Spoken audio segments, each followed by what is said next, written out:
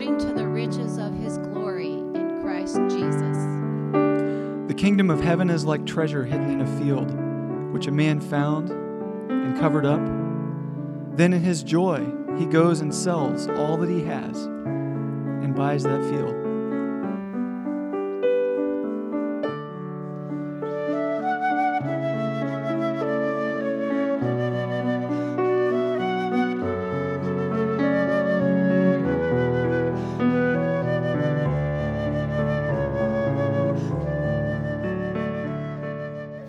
Several bulletin announcements that I'm not going to try to read all of them, but I'm going to give you a smattering of some of it. Okay, WMO, which is Women's Missionary Outreach. Okay, that's what it stands for. So we have all these little code words, or little abbreviations. I feel like we're the federal government sometimes. It's like we got a bill here or something.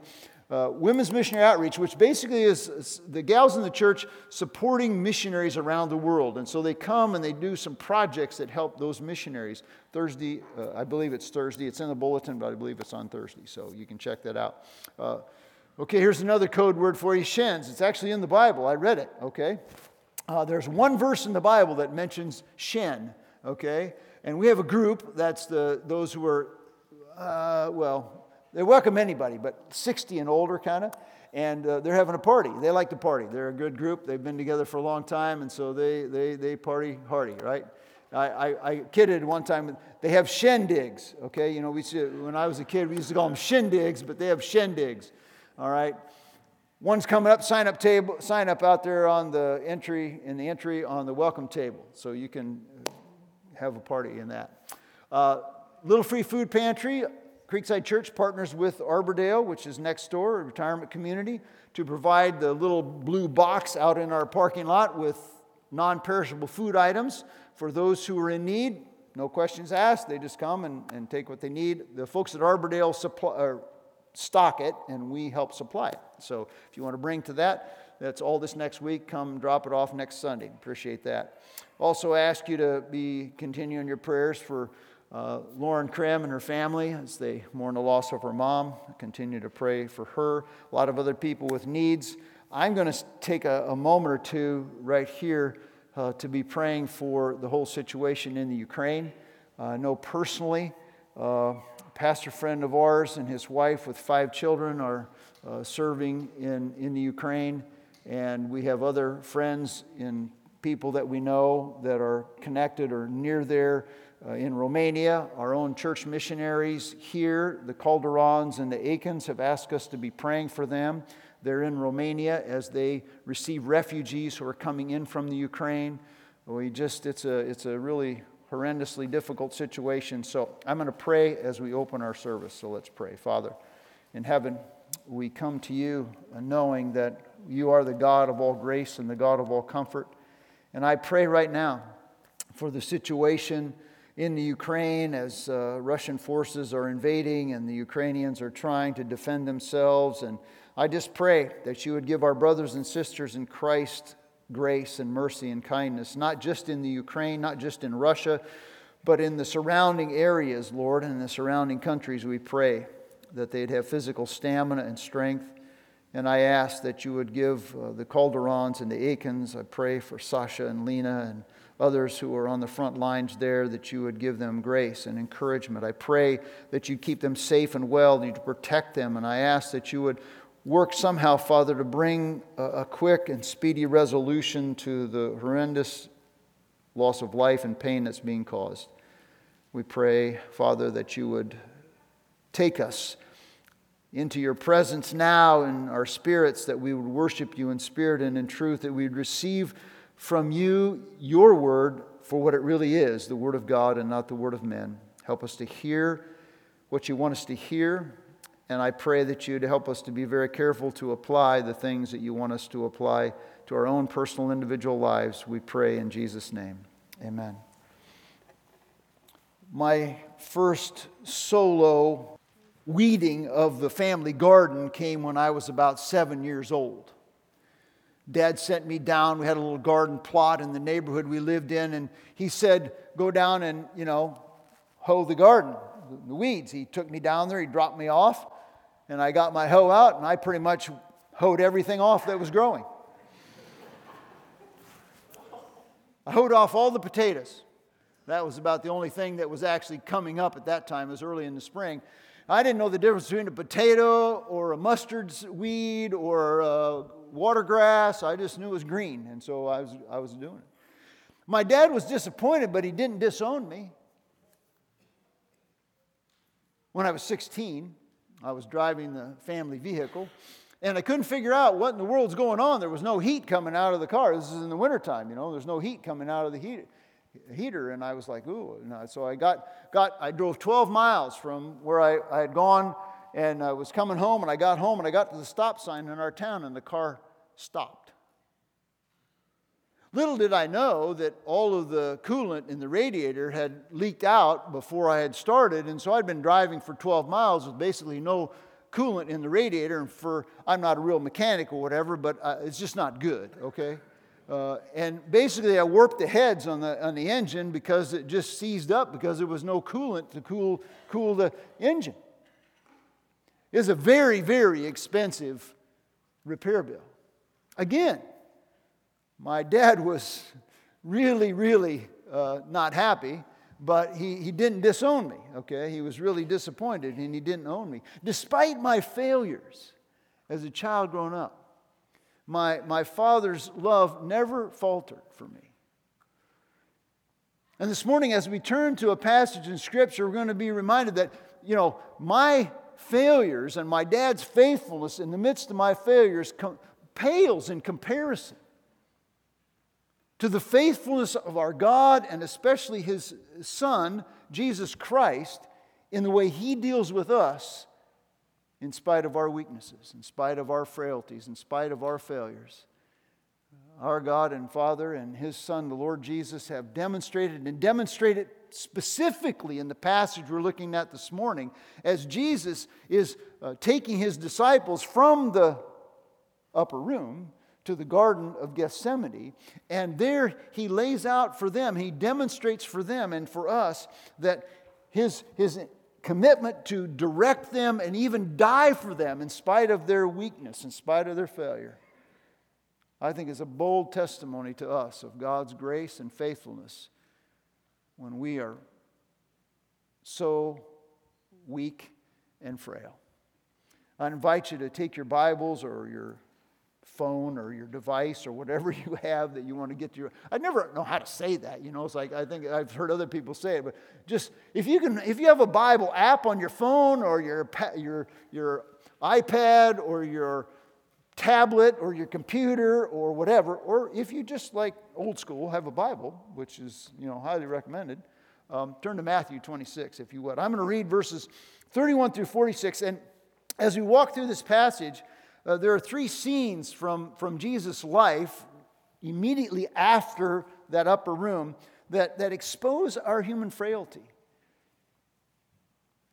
Not only to expose our human frailty, but they emphasize that God the Father, through His Son Jesus Christ, is very loyal to us. All right?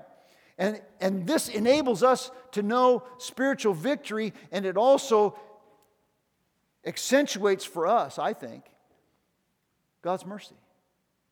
Because when I know that I'm messed up, but God is gracious and the Lord Jesus went to the cross for me in spite of it, it's like, wow, okay, that's really cool. I'm in Matthew chapter 26, beginning with verse 31. Then Jesus said to them, that then is after they sang a hymn and went out, okay? You will all fall away because of me. That'd be a good way to start, wouldn't it? Okay. We're singing a hymn. Now, we just got done singing a hymn. So we get on. Okay, you guys are all losers. That's a great way to start. But Jesus says, okay, you'll all fall away because of this night. You'll all fall away because of me this night. For it is written, I will strike down the shepherd, and the sheep of the flock will be scattered. But after I have been raised, I will go before you to Galilee. But Peter answered and said to him, even though all may fall away because of you, I will never fall away. And Jesus said, truly I say to you, that this very night before a cock crows you shall deny me 3 times. And Peter said to him, even if I have to die with you, I will not deny you. All the disciples said the same thing too. Then Jesus came with them to a place called Gethsemane and said to the disciples, sit here while I go over there and pray. And he took with him Peter and the 2 sons of Zebedee, that would be James and John, and began to be grieved and distressed. Then he said to them, my soul is deeply grieved to the point of death. Remain here and keep watch with me. And he went a little beyond them and fell on his face and prayed, saying, my Father, if it is possible, let this cup pass from me. Yet not as I will, but as you will. And he came to the disciples and found them sleeping. And he said to Peter, so you men could not keep watch with me for 1 hour?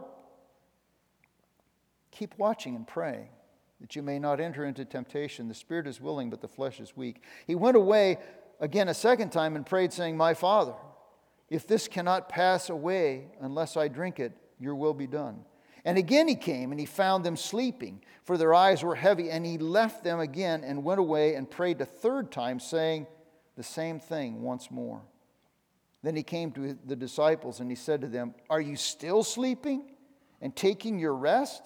Behold, the hour is at hand. The Son of Man is being betrayed into the hands of sinners. Arise, let us be going. Behold, the one who betrays me is at hand. The first scene, in this first scene, Jesus, I believe, exposes the frailty that's within us. Now, I say within us because I think we're no different than the disciples that were with Jesus, because we're human and we're frail. Jesus exposes 2 forms of frailty, at least 2 forms. And again, when I say these things, I'm not saying I have the definitive word on it, the last word on it. It's just the 2 things that I saw in the text. First, he exposes that we have this tendency for desertion. All right? Jesus took the 11 disciples. Remember Judas, he'd gone out already because he was going to betray Jesus. So there were only 11 left, and so he took the 11, and he went to the Mount of Olives. You kind of see a theme here. The Mount of Olives, the Mount of Olives, the Mount of Olives. A lot takes place on the Mount of Olives, where he made his first promise. And there are a series of promises that Jesus makes that kind of emphasize what he's trying to reveal and expose and emphasize. And the first promise was of their desertion, and that was verse 31. He says that all of you, Jesus said to them, you will all fall away from me. Now, as I had one of my profs in seminary used to say, all means all, and that's all means. So that means all of them were going to desert him and fall away from him. These are the ones about whom John writes, they have believed and come to know that you are the Holy One of God. So these are solid followers of Jesus. And he says, you're all going to desert me. All will fall away because of me, he says, this night. It tells us that the circumstances were coming. Somehow there were going to be circumstances connecting them to Jesus that would cause them to feel like they needed to run away from him. Anybody here anybody here ever a teenager? Most of you were a teenager, or you're going to be a teenager. As a teenager, one of the things that we used to do as teenagers was, it's kind of okay to be around Dad and Mom, but when you're with your friends, no, I don't know them. I don't know who that is. You know, that's not my mom, that's not my dad. I don't even know who that person is, because you're embarrassed, and so you want to hide and keep away from them.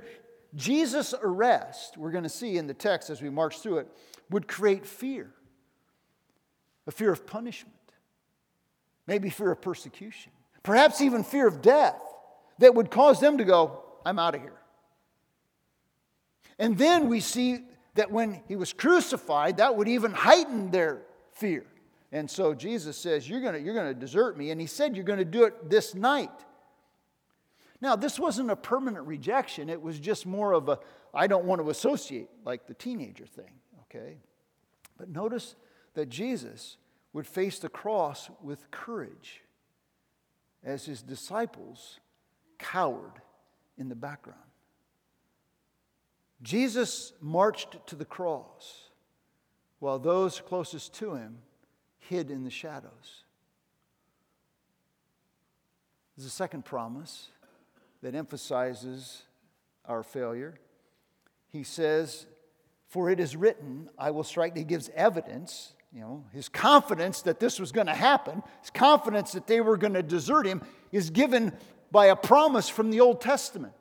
In Zechariah chapter 13, verse 7, awake, sword, against my shepherd and against my man, my associate, declares the Lord of armies. Strike the shepherd and the sheep will be scattered, and I will turn my hand against the little ones. Jesus is the shepherd who will be struck down in his crucifixion. Now notice the text of Matthew says, I will strike down my shepherd. Who's I? It's God the Father. It's part of God's plan that he would strike his son. And the sheep refers broadly to Israel, but specifically manifests through the disciples. And they would scatter. They would scatter, they would fall away, and they would fall away refers to what would happen that night. They would scatter that night and then further be lurking around, but the scattering has to do with Jesus' arrest and their running away. If you have your Bibles open, you turn over to verse 56. But all of this has taken place that the scriptures of the prophets may be fulfilled. Then all the disciples left him and fled. They left him and fled. But the agony would be turned into a victory. Their desertion would somehow be redeemed if you read verse 32. But after I have been raised, I will go before you to Galilee. Which is the third promise, right? The third promise. I will be raised and go ahead of you into Galilee. It would be the turning point that would bring them back in partial and initial fulfillment of all of Zechariah chapter 13, verses 7, 8, and 9, which promises that there would be a restoration and a remnant of his people that is yet to be fulfilled. But he is going to do it, at least initially, through the resurrection and bring his people, the disciples, back to him. So you see, and he did rise from the dead. We're getting there, right? We're in Matthew chapter 26. We're getting to chapter 28, verse 7, when he's risen. He's not here. He is risen, But so what was promised back in chapter 16? Jesus says, we're going to go into Jerusalem, and the Son of Man is going to be betrayed into the hands of sinners, and then on the third day I will rise. In Matthew chapter 17, verses 20 through 22, Matthew chapter 20, verse 19, he has promised that he's going to die and he's going to rise again. Both are here. I'm going to die, be struck down, and I'm going to rise again. And when I rise again, that's what's going to happen. And our faith in these facts is the basis upon which we have a relationship with God and are saved. I want you to look at Romans chapter 4 and verse 25 through chapter 5, verse 1, which is the next verse. He who was delivered over because of our wrongdoings or on account of our sin, and he was raised because of or in order to bring about our justification. Therefore, having been justified by faith, we have peace with God through our Lord Jesus Christ. The death of Christ paid the debt we owe. The resurrection of Christ proved the victory over sin and death. It's our faith in these facts that brings us into relationship with God, the forgiveness of sins and the promise of eternal life. And Jesus is laying out for him right here. It's the death. I'm going to die, and when I rise again, things will be restored. The question I have at this point is, do you believe that? And if you don't, I implore you to consider it more fully, because your eternity rests in the balance. And if you do, then let's rejoice in it and understand it more fully. If you believe, it's not going to be easy. As the disciples found, right? These are the people who believed that he was the Christ, and guess what happened? It got tough. John chapter 15 tells us the same thing. In John chapter 15, verses 18 and 19, Jesus says this, if the world hates you, you know that it has hated me before it hated you. If you were of the world would love its own.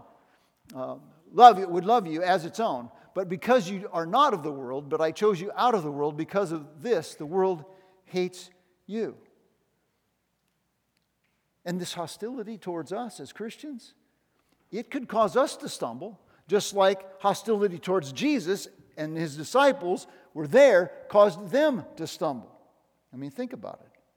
It's very possible that we could stumble as a result. And so here we see Peter, verse 33, Jesus promised, you're going to do it. After I rise, you go to Galilee. But Peter answered, he said to him, even though all may fall away because of you, I will never fall away. Well, really?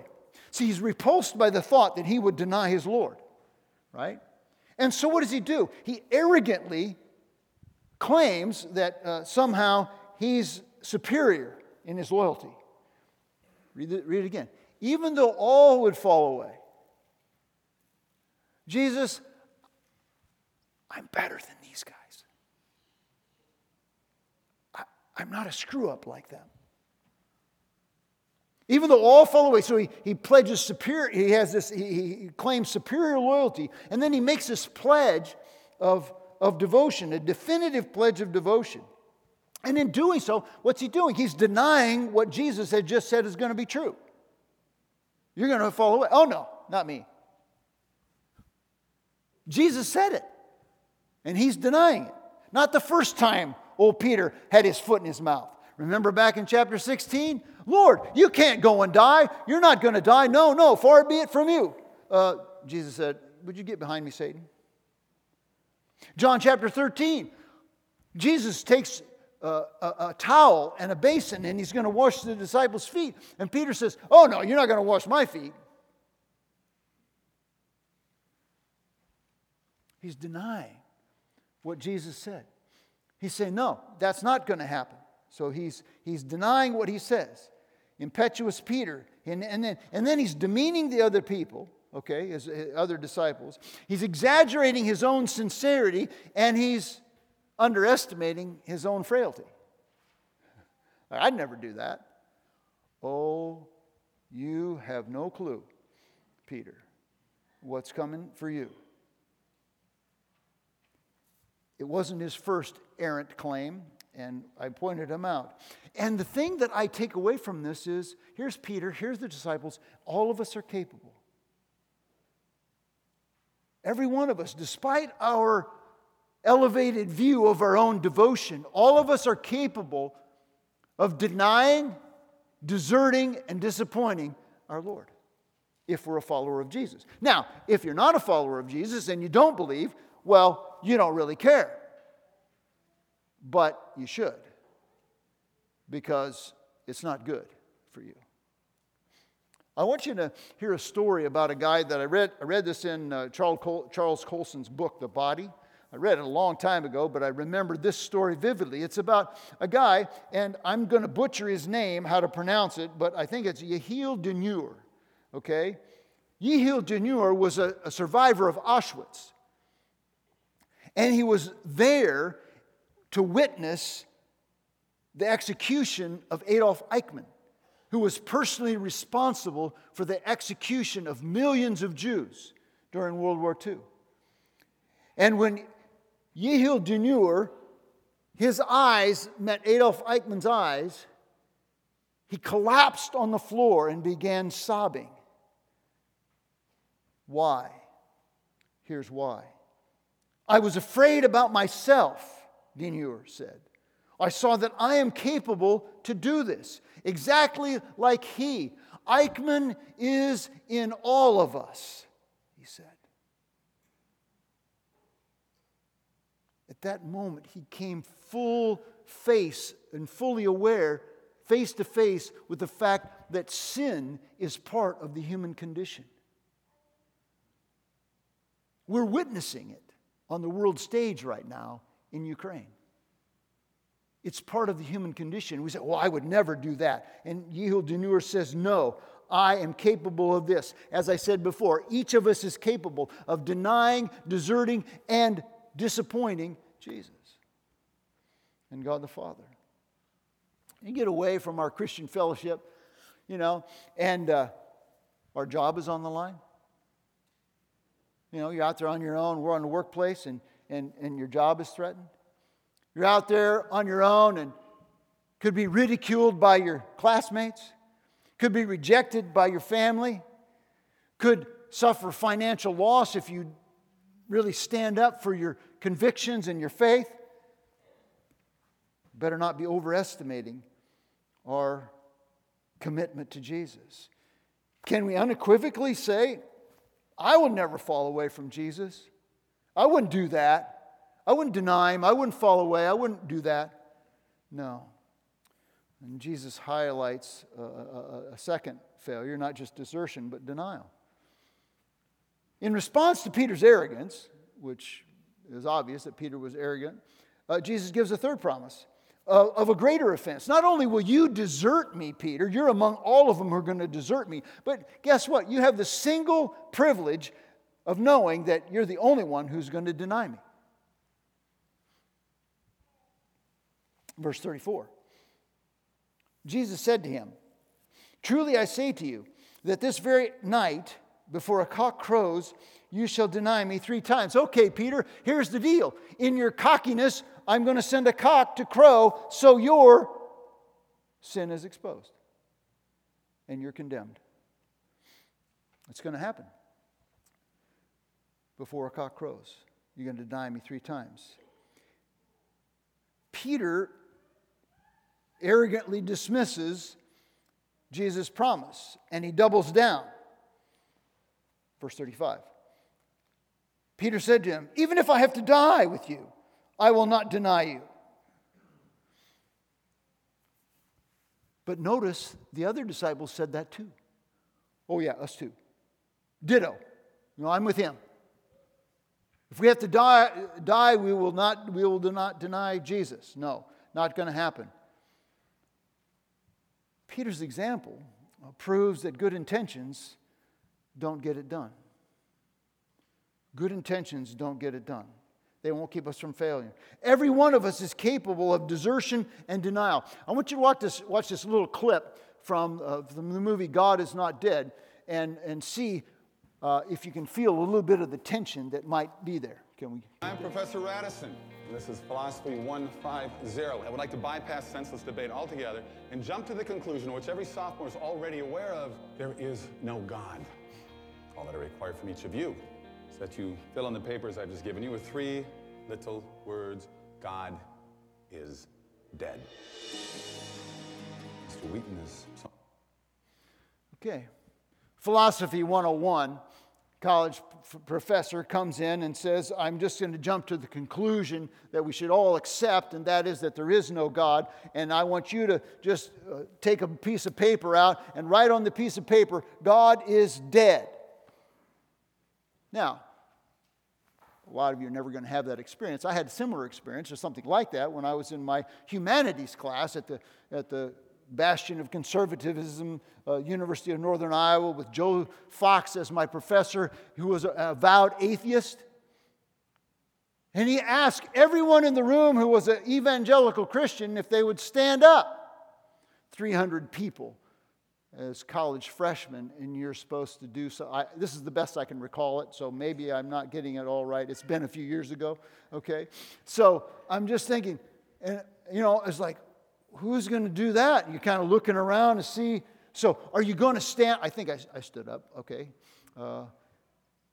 But the point is not that. The point is there'll be times when we're pressured with our faith. Our association with Jesus will put us in a place where we want to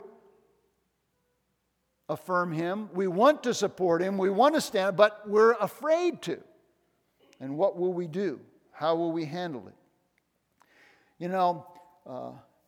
It took tremendous courage for one of the students in the movie. He didn't write it on there. But being ashamed of Jesus really has no place. 2 Timothy chapter 1, verse 12 says, for this reason I also suffer these things, but I am not ashamed, for I know whom I have believed, and I am convinced that He is able to protect what I have entrusted into Him until that day.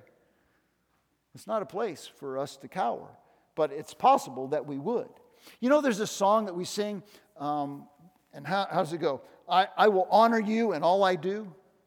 I will honor you in all I do. Whenever that song is sung, I try to remember to say, I want to honor you in all I do. Because I don't honor him in all I do. And so I can stand piously and say, I will honor you in all I do. Really? I mean, especially if Marla's standing there, she's going, seriously. So you realize that we're capable of this. We're capable of any sin, and there's no excuse for it. If you don't know Jesus, he wants you on his side so that he can empower you and give you the grace and the strength to resist these temptations. If you know Jesus, he wants us to stay connected to him so that we can stand firm. And he's not going to desert us. He's not going to abandon us. That's his proven that. He won't do that. But sometimes we may desert him, and there's grace and there's forgiveness in it. There's a second step. There's a second scene in the drama, and that is that Jesus experiences failure from us. He's predicted it, and now he's about to experience not even what he predicted yet. What he predicted is coming later. What he experiences is the failure in verses 36 through 45. And they go to Gethsemane, literally the oil press. So there must have been an oil press there, or there was at one time, there was an oil press there. And so they knew this is a place where the disciples went with Jesus to rest and to pray and to relax and to chill out. And they knew the place. It wasn't a foreign place. And it's in this garden, which the Bible never says it was a garden, so we just say it was a garden. But in this garden, there's kind of an interesting counterbalance between what Jesus does in humble submission and obedience to his Father as compared to what his ancestor Adam did in the Garden of Eden, where disobedience and rebellion were his path. And Jesus was in obedience to him, to his Father, in his path. Here in Gethsemane, those closest to Jesus failed him miserably, providing us with tangible evidence of our own frailty, which should lead us to believe that we too could be those who would fail him in the same way. And we would act, I can't say, well, if I was in the garden, I'd have been way better than them. Seriously. And I'm not even a night owl, but if Jesus, I would have been there. No, we can't say we would act more admirably than they would do it. In the garden, Jesus had plans. He had plans for two groups.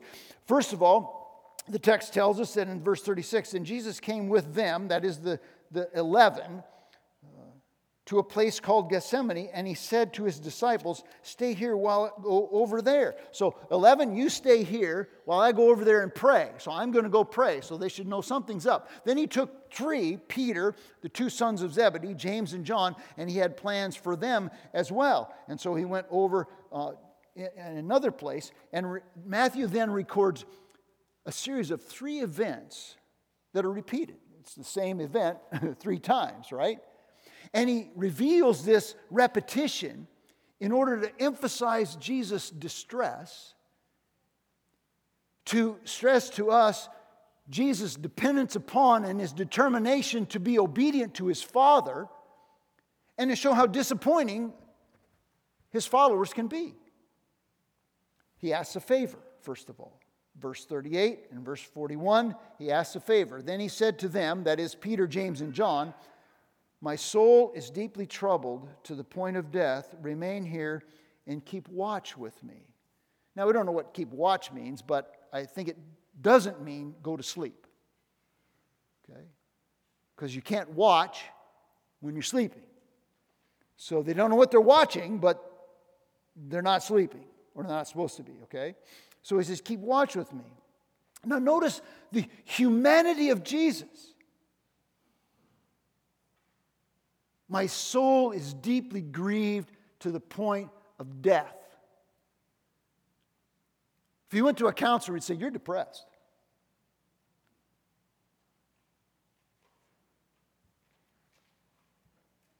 It's not a complaint. He's not complaining. He's sharing his heart, his human heart. The heart of the soul of the Son of God is,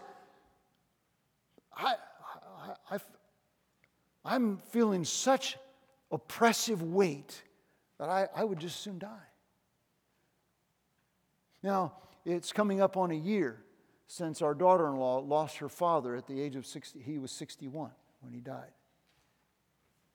It's like, it's just somehow that doesn't seem right. It doesn't seem right that I would do a funeral for a 7-month-old premature baby that the mom lost in the womb. She gave birth, well, she didn't in the womb. The baby passed away, and then she gave birth to a 7-month-old baby that was dead. This is the ache in the soul of the pain that we feel.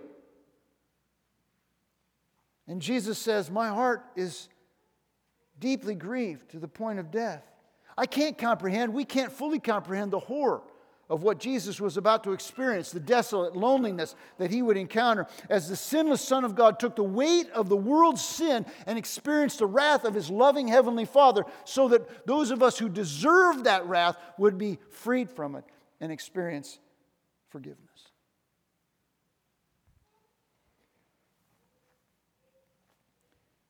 Betrayal. Now think about this. This is what Jesus is facing as he goes into the garden. What did he just tell his disciples? You're going to desert me. And you, Peter, Mr. Big Shot, you're going to deny me. But guess what? It gets worse. There's betrayal, and there's denial and desertion by his closest friends. And then there is the mockery, the injustice, and the brutality of a crucifixion that awaits him. And he knows it's coming. And he says, my soul is deeply grieved to the point of death. And facing such agony, he goes to his closest friends and he says, would you just please pray for me? Would you just that's all I'm asking for you right now. I'm just asking that. Remain with me and keep watch. O'Donnell says it in his commentary. In Gethsemane, there is no diluting of Jesus' humanness. Okay. Then he approaches the Father alone in prayer. 3 times he prayed. Now, verse 44, I'm going to give you the verses. So in verse 39 and verse 42, and then verse 44. But in verse 44, it doesn't say that he prayed. It just says he said the same thing again. Okay? So I'm making the assumption there that he's praying. He did. I mean, that's what it is. And the record alternates between Jesus' intense and intimate interaction with the Father and the disciples sleeping. Jesus is going and pouring out his soul to the Father, and comes back and the disciples are catching a few winks. And they're sleeping. 3 times he offered the same prayer. And we learn some things about prayer from Jesus in the Garden of Gethsemane. A couple of things for sure. First of all, he prayed honestly and passionately that Jesus prayed in the Garden of Gethsemane. Notice each time, and again, verse 44 is not in the text, that he says, my Father. How did he teach? Disciples, teach us how to pray, Jesus. What did he say? When you pray, say this, our Father who art in heaven, hallowed be thy name. Thy kingdom come, thy will be done on earth as it is in heaven. Our Father. Here he's praying, my Father. Intimacy and vulnerability that God the Son enjoyed with his heavenly Father. And Mark says it even better. He says, Abba, Father. This is the Hebrew equivalent of Daddy. Daddy, help me. Help. That's what he says. If possible. If it's possible. I love that. If it's possible. He's saying, is there some other way that we can do this? Is there an alternative to the cross that can accomplish your plan to redeem lost mankind? If it's possible for this cup. Well, that's kind of confusing. You go, oh, really? So he was drinking out there? No. The cup is the Old Testament imagery for the wrath of God. It's the suffering that he was about to encounter. And it's not primarily, it includes his physical suffering, but it's primarily his spiritual suffering, his suffering that he would experience on the cross as he carried the weight of our sin, the complete wrath of God against man's sin was poured out upon him, securing our forgiveness. And he had to deal with the fact that the Father, his Father, my Father, he says, would turn his back away. That's why the writer later will say, they heard him say, Eli, Eli, lama sabachthani, which means, my God, why have you forsaken me? The darkest period on the cross was the weight of the world's sin and the rejection, the returning away of his Father with whom he had known intimate relationship from eternity past. If it's possible, could we do this another way? That's what he says. Jesus drank the full cup of judgment, enduring God's wrath, so that we could experience God's love.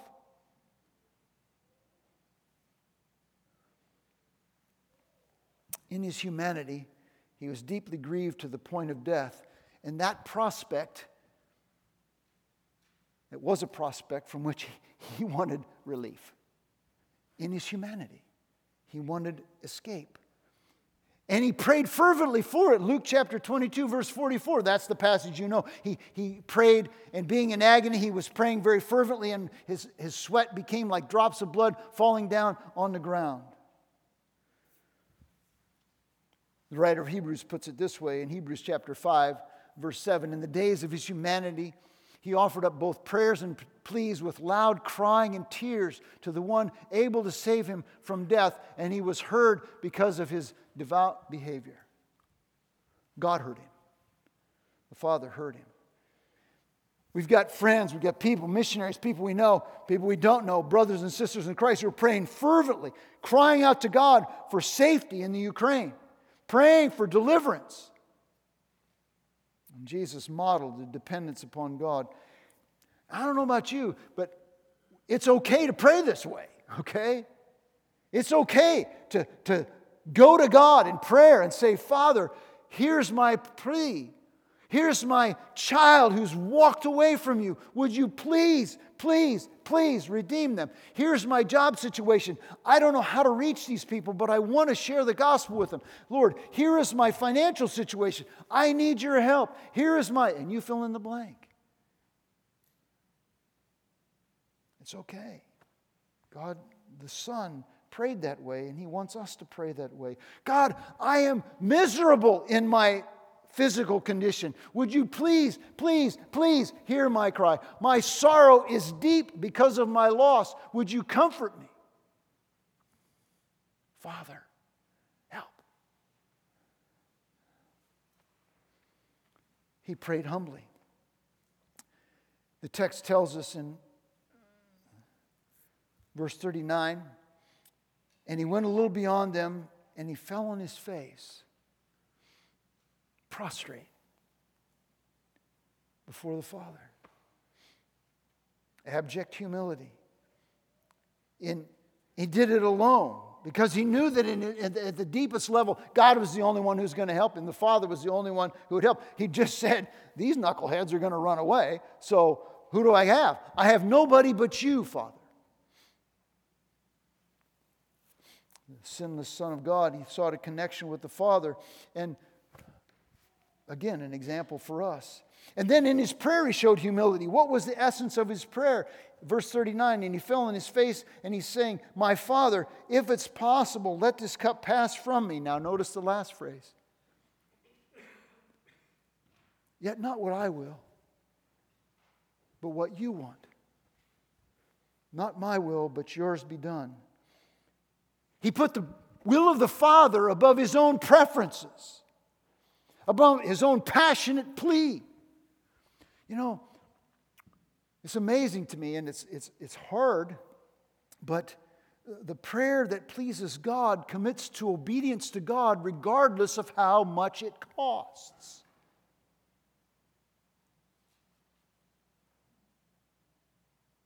Husbands, love your wives as Christ loved the church. What? You mean I'm supposed to die to myself? Sorry, that's a little pricey. Wives, submit to your husband. What? He's a knucklehead. You chose him.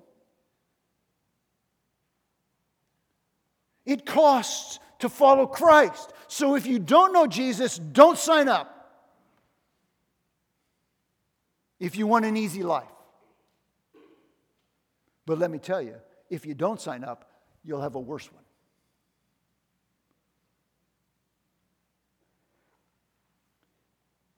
Not my will, but yours be done.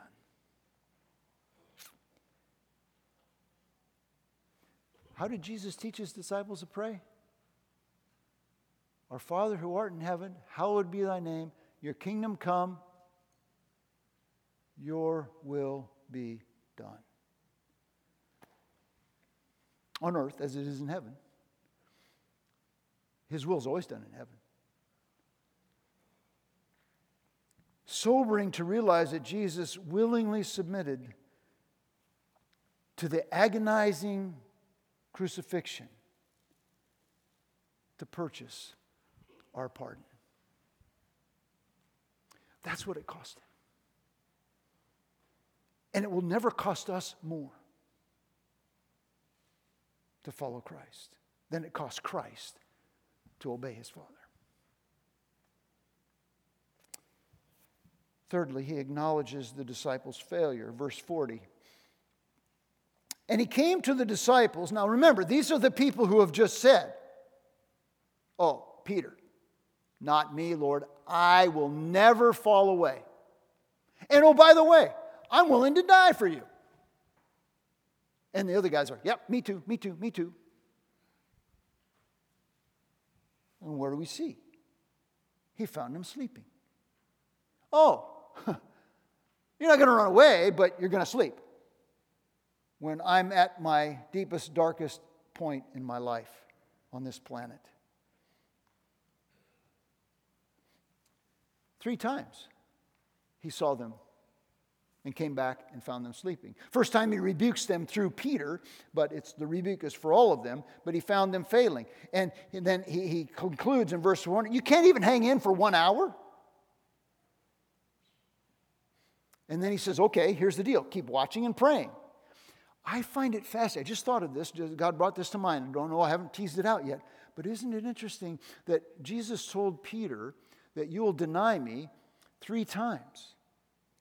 And then 3 times Peter is sleeping, but Jesus is praying. And Jesus praying empowered him to go to the cross, and Peter sleeping enabled him to deny Jesus.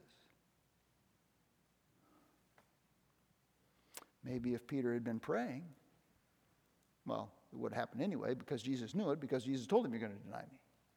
So we can't rewrite that history.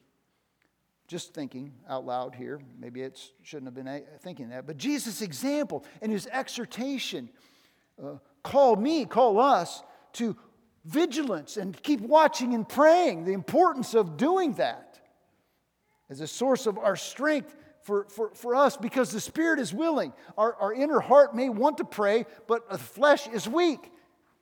I mean, after 10 o'clock, folks, please, it's like, Steve's brain shuts off and he's ready for turning off. And some of you, it's like, hey, I'm just waking up then. It's like, wow, this is like the world's alive at 10 o'clock. It's like, the Spirit is willing, but the flesh is weak. God's people need His power. We need His power to overcome weakness. We need to pray because we can't do it on our own. The disciples failed to heed his instruction. Look at verses 43 and following. And again he came and found them sleeping, and their eyes were heavy. And he left them again and went away and prayed a third time. And he came and saying the same thing once more. Then he came to the disciples and he said, "Are you still sleeping?"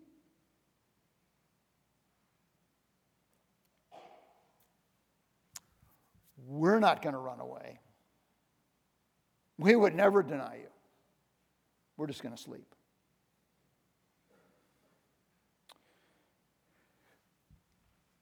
Also anticipated Peter's three denials. So he exposes our frailty, then he experiences our failure, but how does Jesus respond to all that? He exemplifies faithfulness. In the midst of our failure, in the midst of our falling short, Jesus marches to the cross. Verse 45. Then he came to the disciples and said to them, "Are you still sleeping and taking your rest? Behold, the hour is at hand. The Son of Man is being betrayed into the hands of sinners." The hour has come indicates the Son of Man. Who is the Son of Man? Remember? Let's keep going back. The Son of Man, the Son of Man. Triggers in your brain. Daniel chapter 7, verse 13. He is the Son of Man in the sense that he is human, but he's also the Son of Man in that he is the promised divine King who will sit on a throne forever, who approaches the Ancient of Days. That's Daniel chapter 7.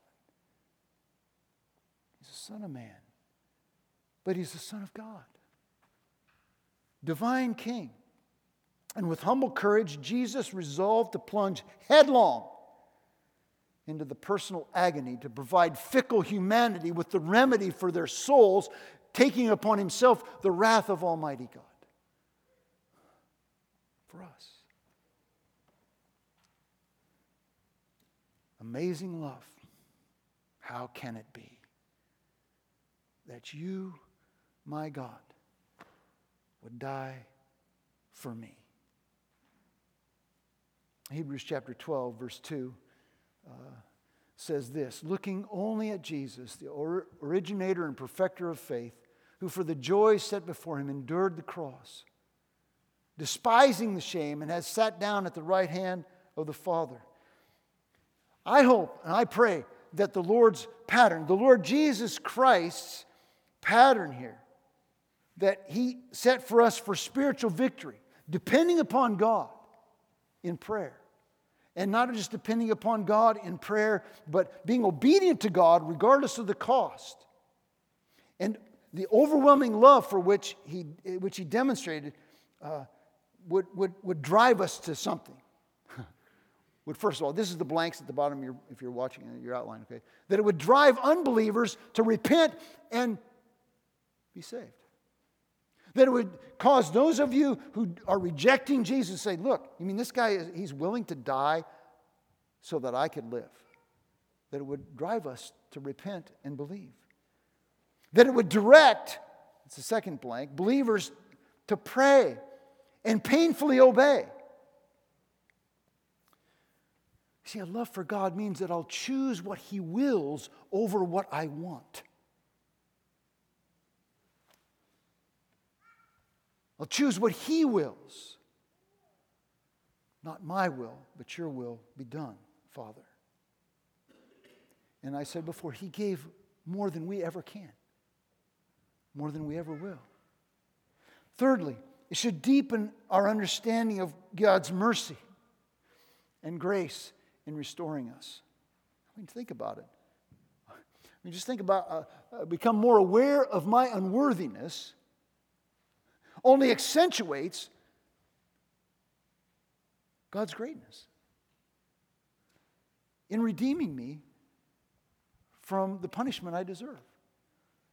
I see the wickedness of my sin, and it should cause me to rejoice, right? Rejoice. Why me? Why me? And yet, it's true for all who believe. There's no better news. That is the gospel. That is the good news. Wretched sinners rescued. We don't deserve it, but He rescued us. And it should delight us enough to boldly proclaim it to a lost and dying world. Man of sorrows, what a name for the Son of God who came. Ruined sinners to reclaim. Hallelujah. What a Savior.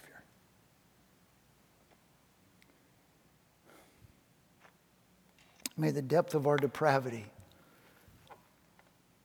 accentuate the Lord's mercy in our lives as we remember His body broken and His blood shed.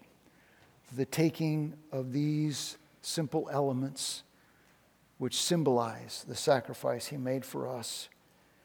And they represent not just His physical pain, but His spiritual and emotional agony that purchased our pardon for all who believe. Consider His pain that paid the price, and then celebrate. Take some time, confess your sin, and get right with God before you take these elements. And then thank Him for what He's done. Let's pray. Father, I think about it, Lord Jesus, man of sorrows. What a name for the Son of God who came, ruined sinners to reclaim. Hallelujah. What a Savior. May you drive home these thoughts to our hearts, we pray in Jesus' name.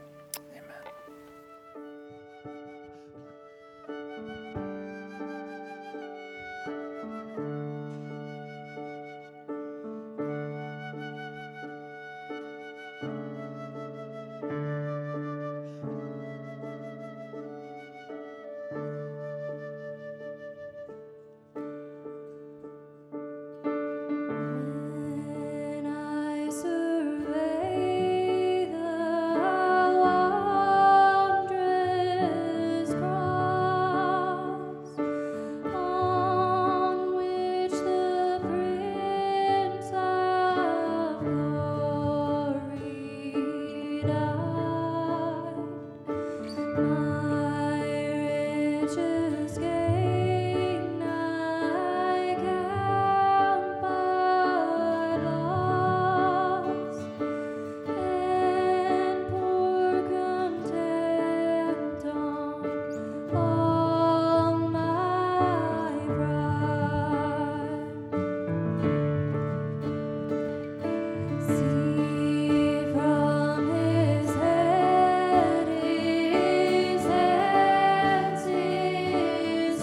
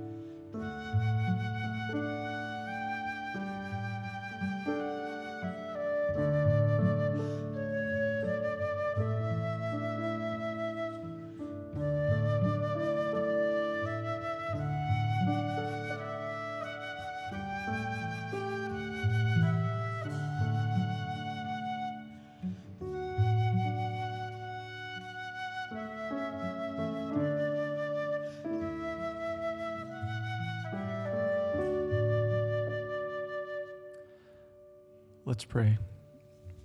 Lord, thank you for the reminders today that your cross and what you've done for us demands our life, our soul, our all. And help us to count the cost and be willing to follow you wherever you lead us. We pray that as we go from this place that you will guide us, that we can follow you. We pray that you will use the offerings that we have opportunity to give to further your kingdom. And we know that you're at work all around us. Help us to be in the center of your will. In Christ's name we pray. Amen. My lighthouse, shining in the darkness, I will follow you. Oh, my lighthouse, I will trust the promise. You will carry me safe to shore.